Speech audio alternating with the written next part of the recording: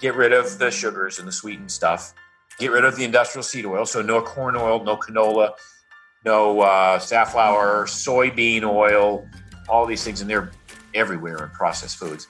And then look for quality sources of protein and quality fat. And then I think the challenge here is see what the least amount of food you need to get by during this time, to kind of experiment. Because now I know the problem is we're so close to our refrigerator now. We're locked in our house.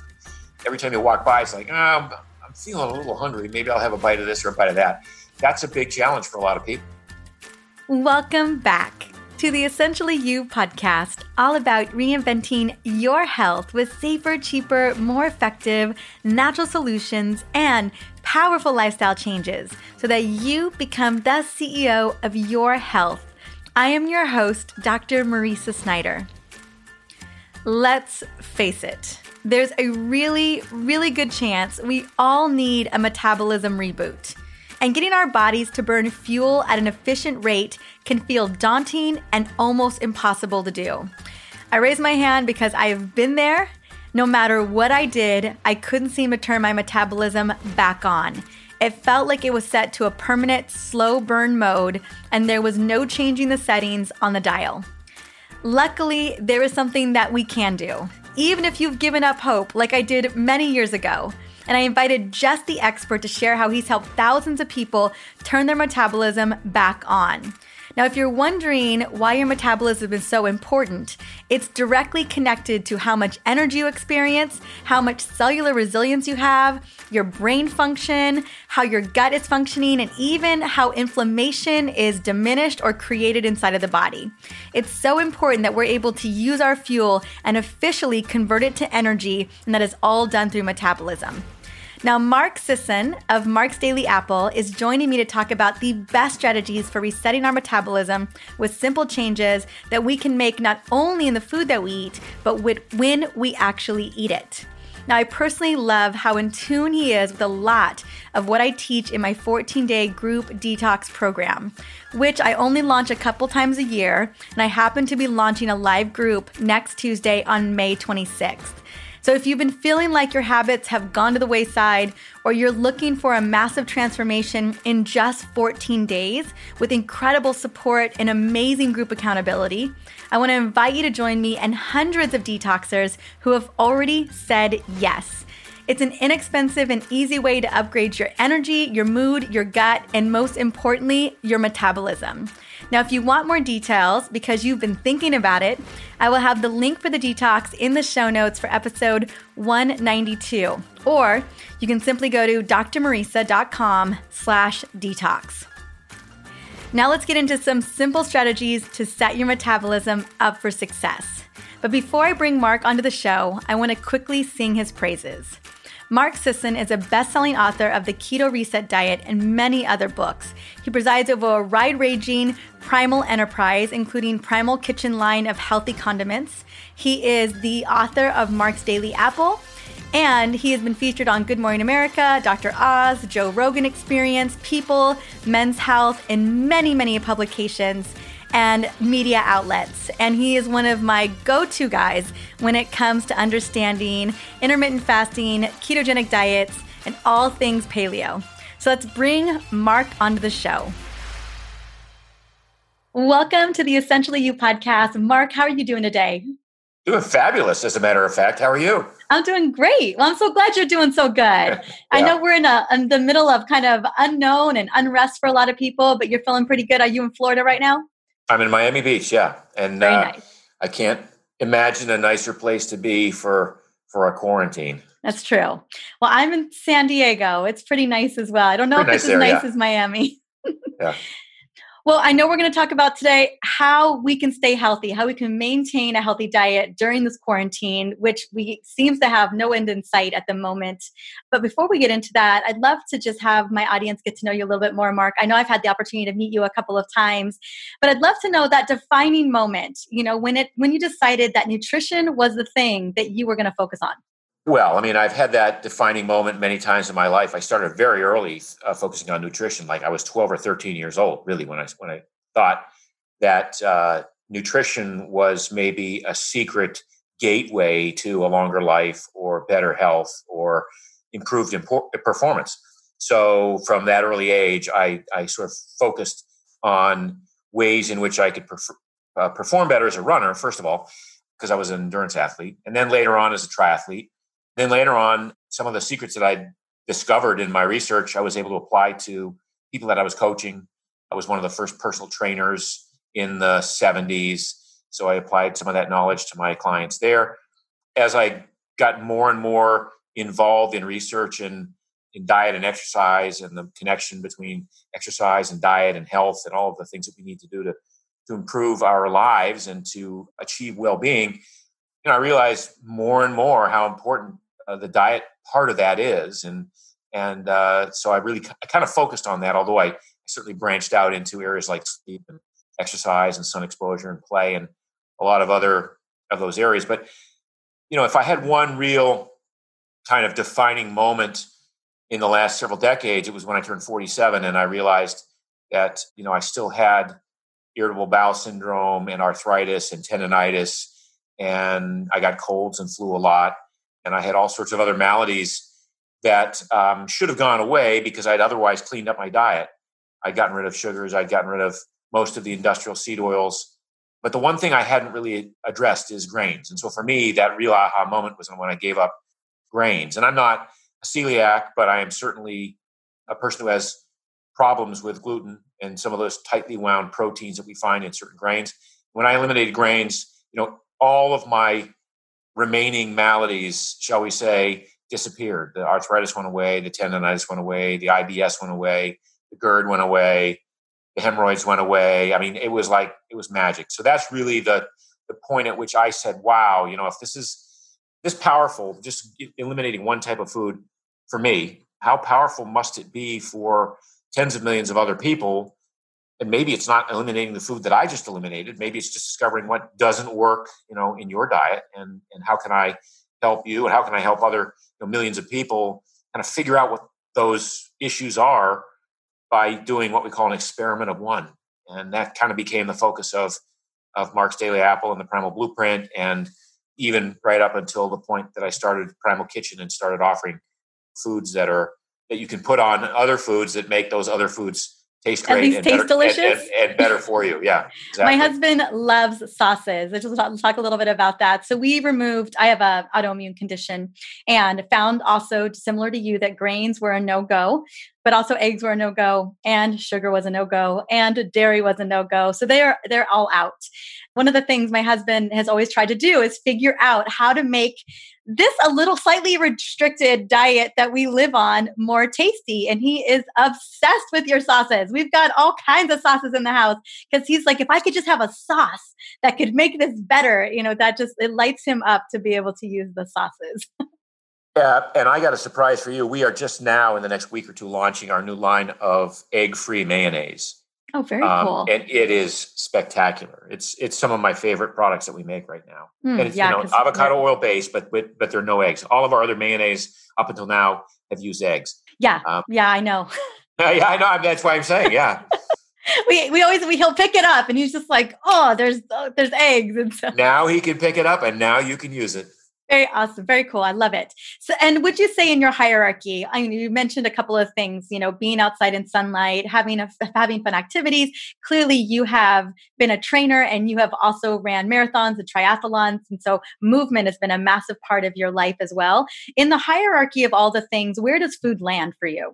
Food's probably number one. I mean, it really is. I mean, if you can't get your food right, no amount of exercise is going to burn off that stored body fat. No amount of exercise is going to improve your arthritis or your inflammation. In fact, if anything, as was the case with me, when my diet was pretty bad and I was still training hard, the diet made the inflammation worse.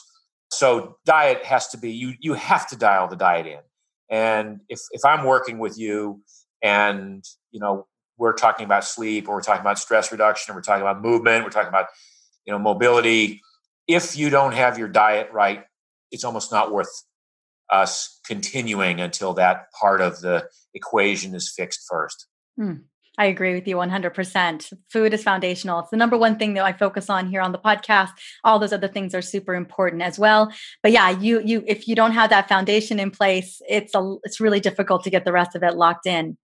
Right. Now, which is not to say that, I know a lot of people who've gotten the diet down and then don't handle sleep right, or can't figure out how to deal with stress, or they're not moving the way that they should move. Well, I always say you can't green smoothie your way out of chronic stress. Yeah, exactly. That's good. You can still be stressed to the nine and be eating as, beautiful salmon and kale salad. It does, it doesn't, Exactly. You have to work that in too. So in this quarantine, we're all in it. And you and I both saw kind of the evidence in the stores of what was being purchased. Lots of processed foods, all the frozen pizza was gone, all the Hot Pockets, and a lot of grains, a lot of, shelf stable foods. And the one area of the store that I found, at least in my area, that hadn't really been touched was the produce. And so my concern, and I'm not sure if it's a concern of yours as well, is how can we educate or offer some suggestions around navigating during a time where we maybe have bought foods that aren't going to serve us? First of all, you're in San Diego and San Diegans weren't buying produce? It was mind-blowing. It was literally mind-blowing. The produce section it's still fully stocked. It has not been fully stocked. I have not gone in there and not been able to buy broccoli or sweet potatoes No, I had a similar experience with in the first days of this, and it was interesting to see how the shelves got depleted over the first, week of when it was clear that we were going to have to do something about this. We have a fresh market here, and we have a Whole Foods, and in both cases, you go in, and the first thing that was missing was all the pasta. So all the pasta was gone, and then there were still, I thought, oh my God, I'm too late to get tuna fish, for instance, canned tuna. I want to get a ton of canned tuna because I was kind of buying into the stockpiling thing too. Plenty of canned tuna, don't worry about it. And then I noticed that the pasta sauces, the crackers, the breads, the biscuits, all of the baked goods were gone. And even in that first week, I went in and I got like 20 pounds of steak. I'm like, I feel like, am I greedy here in my steak consumption? But for a couple of days, you could get all the meat you wanted. It was just those staple, pantry things that were gone.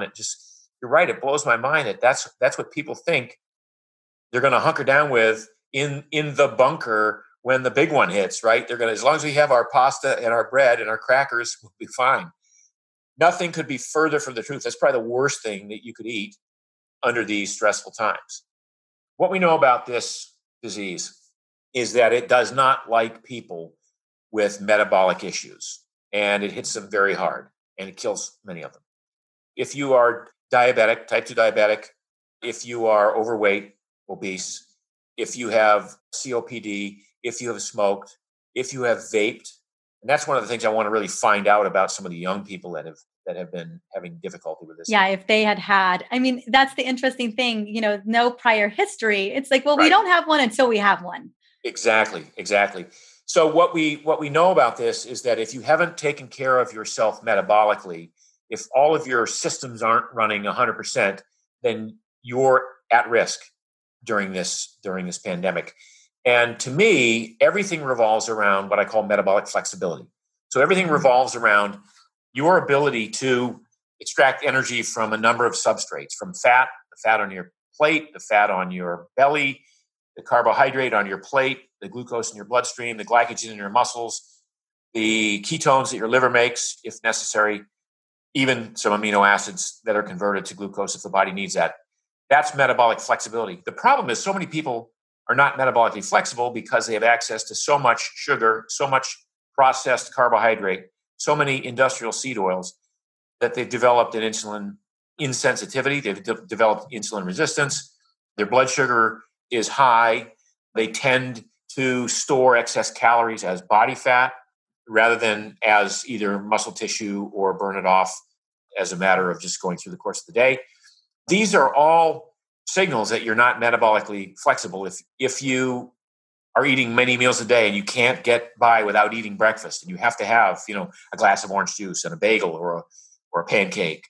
If you have to have a sandwich for lunch or a snack in the morning before lunch, All of these things are indicative of someone who's become very good at burning sugar, but horrible at burning fat. And those people tend to depend on sugar. And the more you give them, the more, and sugar, by the way, we can talk about not just pies, cakes, candies, cookies, sweet drinks, sweetened beverages, sweet teas, sweetened coffees. But we also talk about all the pasta that they've just bought. All the pasta, all the bread, all the crackers, all the cookies, all the things that they just took off the store shelves.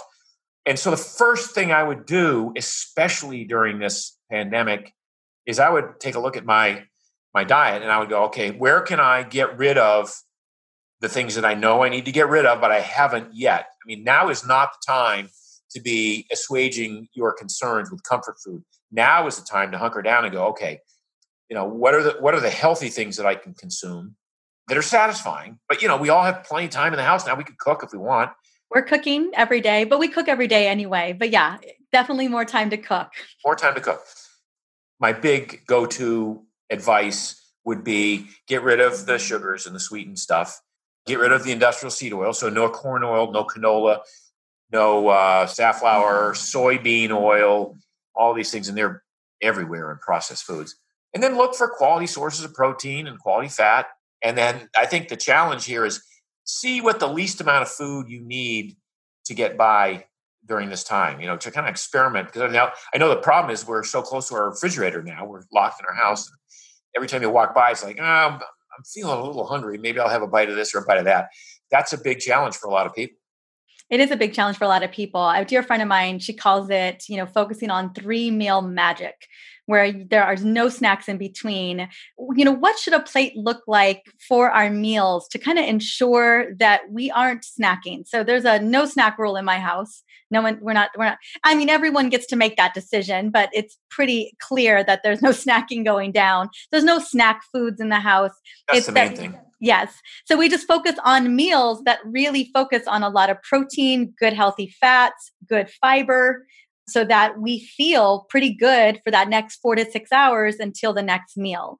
Any other kind of recommendations that we should steer people towards so that we keep them from not doing those little snacks throughout the day?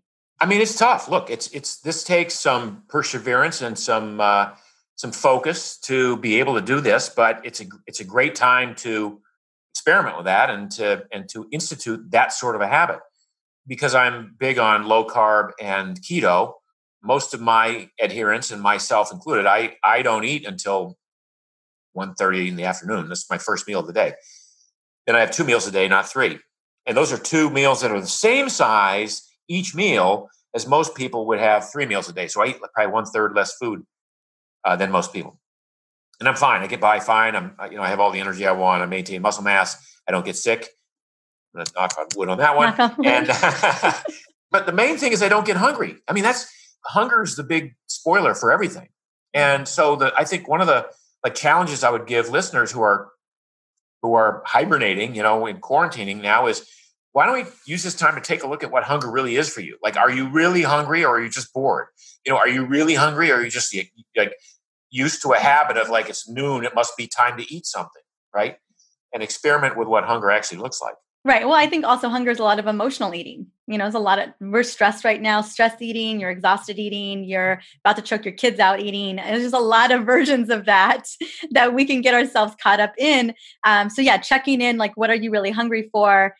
Are there other swaps that you recommend? So let's say one, we should just ask, what are we hungry for? Should we drink a glass of water? Maybe go and distract ourselves with a walk outside. I'm always trying to find distractions for people to keep them out of the kitchen. Yeah, I think if you can get outside, going for a walk outside is always the best kind of thing, because it not only gets you away from the refrigerator, it also gets you moving and gets you burning fat. And once you start burning fat, the energy of that process, it reinforces the fact that you don't need external energy. You've got plenty of energy on you right now. And then the other parts of your body that were feeling down, maybe the brain was feeling a little slower or sluggish. Now that's feeling energized too. And so it's a quick way to energize yourself without having to take in any more calories. In fact, by actually expending calories. And would that help with a little bit of the metabolic flexibility you were talking about? Absolutely, 100%. Yeah, the metabolic flexibility, in order to achieve it, you have a couple of options. The easiest one is to cut carbs. That's the easiest way to achieve metabolic flexibility. So you cut carbs for couple of weeks, and your body adapts. Your body starts burning fat more efficiently, creating more mitochondria. It's a process called mitochondrial biogenesis, making more mitochondria. That's where the fat burns in the cell. It's less reliant on carbohydrate, on glucose. And in reducing the intake of carbohydrate, the body has a method of making enough glucose on its own to service the few cells that actually require glucose. And so it makes a little bit of glucose without you taking in any carbohydrate anyway. And then the magic is the liver starts making ketones, and ketones are an amazing fuel. They're not only not bad, they're excellent. They're great for you. They're good for you. And that's been a big issue to overcome in the last decade, because people had this assumption that if you were in ketosis, something was wrong, something was bad. In fact, the liver makes ketones all the time. If you skip a meal, if you haven't built the metabolic machinery to burn the ketones, then the body you spill them out in the urine, in the breath, in the sweat. But if you've built the metabolic machinery to burn ketones, then the liver makes ketones, and you can go all day long without eating if you choose to, or if you're forced to, and not have it be any big issue. And all this time that you're doing this, it's building more and more metabolic flexibility. This withholding of carbohydrates, again, forces your body to burn fat, forces your body to make ketones, forces your body to build the metabolic machinery that burns fat and ketones. And once that machinery is in place, it doesn't go away. It'll go away if you spend 3 weeks now eating donuts again and whatever, but it doesn't go away. And so then it gives you don't have to go low carb forever because you did this. You've just built this machinery, and now you can go back to eating healthy carbs, right? Like high glycemic carbs, like squash. I mean, every vegetable is basically free on the keto diet. So you get as many vegetables as you want. A lot of fruits. I mean, when I'm keto, I still love raspberries and blueberries, right? That's one of my favorite things, and very low in sugar, so it doesn't derail any of my keto efforts. But I'm not in ketosis very much. I'm just low carb. I'm just like primal. I have maybe 100 to 130 grams of carbs a day. Some days, other days I don't eat. Some days I just don't eat at all. And other days I have one meal, and some days that's the flexibility. That's the ability to get energy from whatever substrate your body needs to get it from at that time, and not go into hangry, or not go into depression, or not go into keto flu, or not get kicked out of ketosis and feel like crap for 4 days. I hear this a lot from people who are like going hard on the keto road. And then they say, well, I got kicked out of keto and it felt horrible. It took me 4 days to get it back. I'm like, no, that's not flexibility. That's now you went from being a sugar burner to being so into the keto side that you didn't develop the metabolic flexibility. Probably because as you were in this keto lifestyle, you saw that you could eat a lot more calories and not gain weight. And so you did that, right? And because a lot of people go to keto and they go, oh man, I can have all the bacon I want and all the butter. In fact, I can put butter on my bacon. I can put bacon on my steak. Whoa, I'll put bacon and butter on my steak. All these things that people are doing because they think that a ketogenic diet gives them license to do that. And it doesn't. I mean, the ketogenic diet is basically, I use it as a tool, again, to achieve metabolic flexibility. And then I don't need to be in ketosis. I don't need to be doing this radical diet that I have to adhere to, especially if I'm eating in a compressed eating window, especially if I only eat 2 meals a day. And the time between those 2 meals, say from 7:30 at night to 1:30 the next day, that's 18 hours. And that's when my body's burning fat, repairing damage, feeling great. Your body feels best when you're not eating. Your body does best. Your mitochondria are they're happiest when you're not eating. I wanted to speak to that metabolic flexibility. One, cutting out those processed carbs, cutting out that excess sugar, cutting out carbs for a little bit of time. I know for women, there's a little bit of working the hormones. I don't usually recommend women going drastically deep into keto for too long because I feel like other things kind of can get messed up. But the intermittent fasting is what I really love to also advocate. So it's been that combination of the two. And the one thing that's consistent for you, Mark, is probably the intermittent fasting, whether it's 1 meal a day, or it is maybe you do a 24-hour fast, or you at least do the 16 or 18 hours.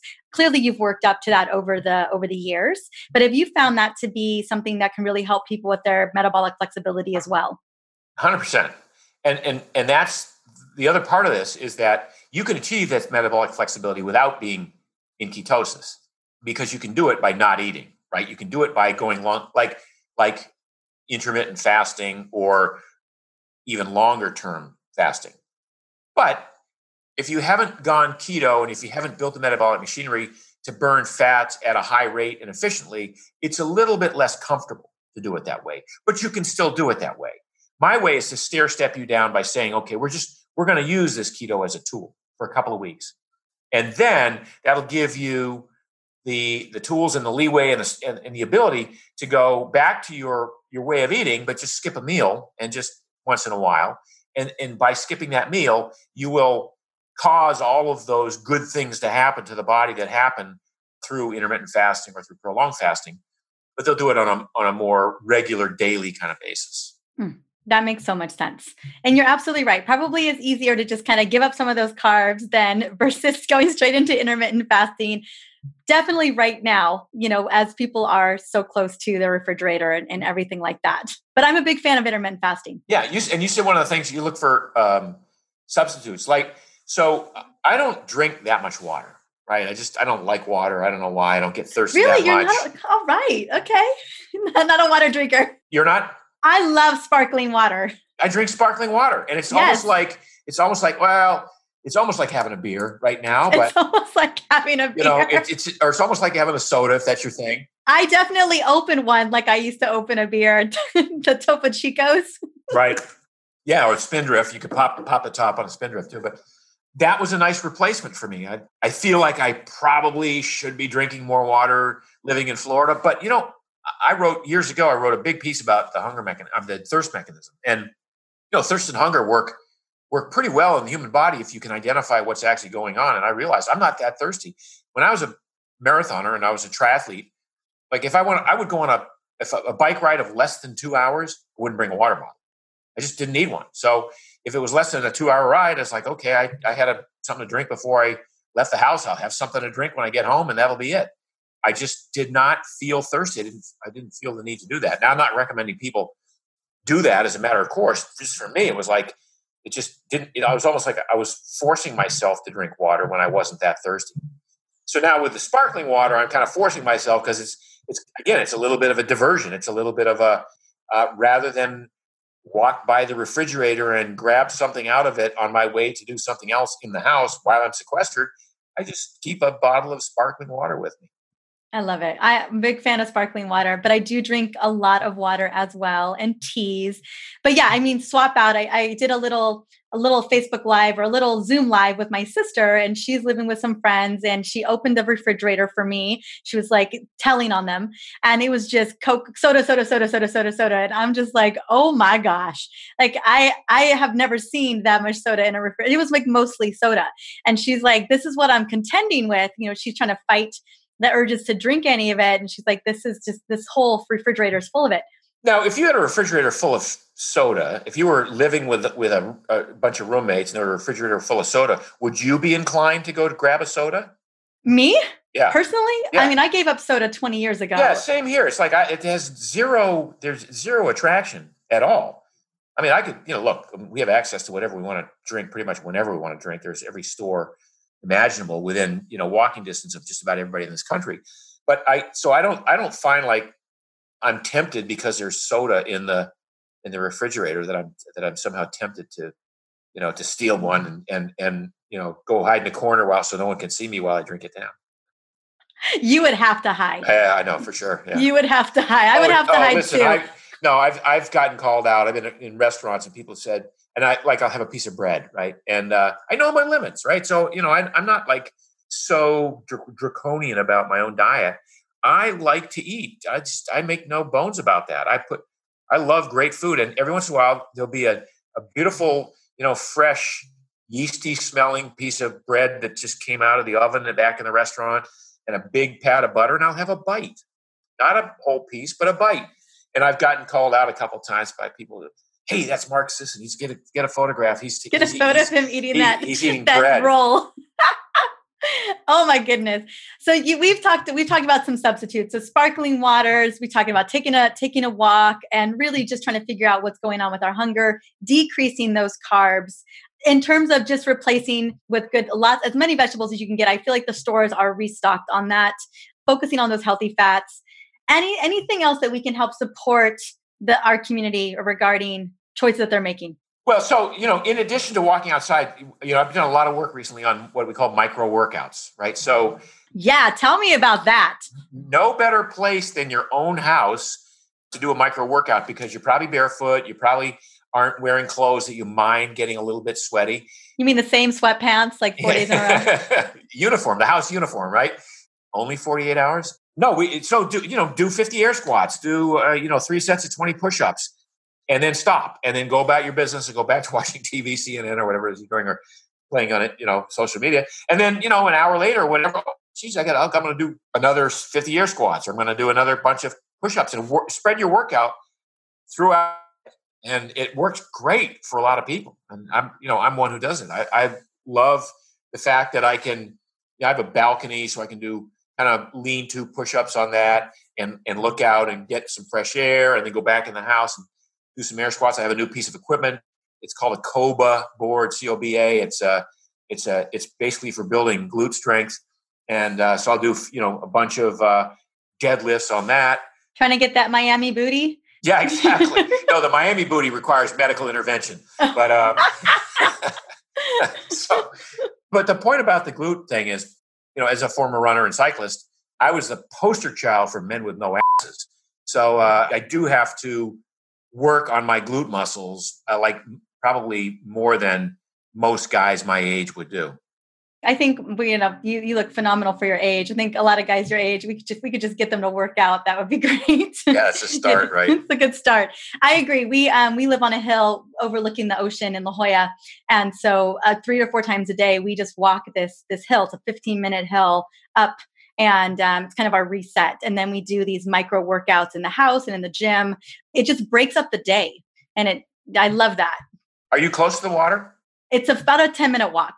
Okay, 10 minutes. I was going to say, because some of those hills coming up from the water in La Jolla, they're pretty steep. They are. This one's very steep. It's a butt kicking. Like I'll do calls on the hill, and I'm just, trying to talk to someone while I'm walking that hill. It's pretty good. So that's one of the things, and it's nice. It's like right now it's gorgeous. The sun's out. It's a beautiful way to get nature, vitamin D, and then get that little workout in. Exactly. Mark, thank you so much. You've given us so much to consider. You've given us lots of easy ways to do it. Where can we plug into you? Well, marksdailyapple.com is my blog. I've written something there every day for 14 years. The main book right now would be the Keto Reset Diet, although I have a new one, brand new one, just came out called Keto for Life. And then my book, The Primal Blueprint, is still my biggest best-selling long-term masterwork, magnum opus. So if you want to really understand what I'm all about, the Primal Blueprint. And then, of course, Primal Kitchen Foods. You got to look for them in every major food purveyor across the country. These are the healthy sauces, dressings, and toppings that you can put on your food to make it taste better and have it be better for you. So absolutely Primal Kitchen. Well, my husband would agree with that 100%. He just came, I just let him go. I don't just let him go to Whole Foods, but he's escaped off to Whole Foods without me and came home with a gang of sauces and Primal Kitchen. That's good. So be on the lookout for the egg-free mayo. We will be, yeah, because he literally was just looking at it and it was a no-no. But I'm glad that new one's coming out. Thank you so much for coming on. Thanks for having me. Yeah, absolutely. See you soon. What I appreciated most about Mark's attitude around food is how practical he is, especially with keto, intermittent fasting, and short burst movements throughout the day. It's all very doable, and that's exactly what he is touting all the way through in his books, on Mark's Daily Apple, everywhere you look. I love the small hinges that swing the big doors when it comes to our health, and Mark has that dialed in. Now, if you want to learn more about Mark, clearly go check out marksdailyapple.com, and if you're like me, check out Primal Kitchen sauces and condiments. My husband is obsessed with all kinds of the Primal Kitchen products, and they can be found at all stores around the nation. And I just want to say thank you so much for joining us on the Essentially You podcast. Later this week, I'm coming back in on the Q&A Friday and answering a question that I've received by many women over the past 2 weeks, and that is, how do I know I need a detox? Since we've been talking so much about detoxification and estrogen dominance and even perimenopause on the show, I've had a lot of women asking me, how do I even know if my body needs a reset, if my gut needs a reset, if my liver needs a reset? And so what I'm going to be doing is I'm going to be sharing my go-to assessment on that Friday episode, this coming Friday episode, so that you can figure out for yourself if your body is needing a reset. In the meantime, if you know that your body could use some support and you want to reduce inflammation and regain cellular energy, join me and hundreds of people who have already said yes to our amazing group detox. Now, this is live. That means you get me live, you get me inside of the Facebook group, you get all the videos, you get, everything that you need to create incredible success. We have got this program so dialed in because thousands of people have done it with me together for 14 full days. It is one of my favorite programs to do with you. And I'm super excited for all the people who have said yes. Now, if you have been thinking about it and you simply want to go and check it out, you can go to drmariza.com/detox to join, or at least go and check out what it's all about. And you will save a ton of time and money over the course of the 14 days while experiencing a massive transformation. I hope to see you in the live group. If not, I hope to see you on the Friday Q&A. Until then, have an amazing day.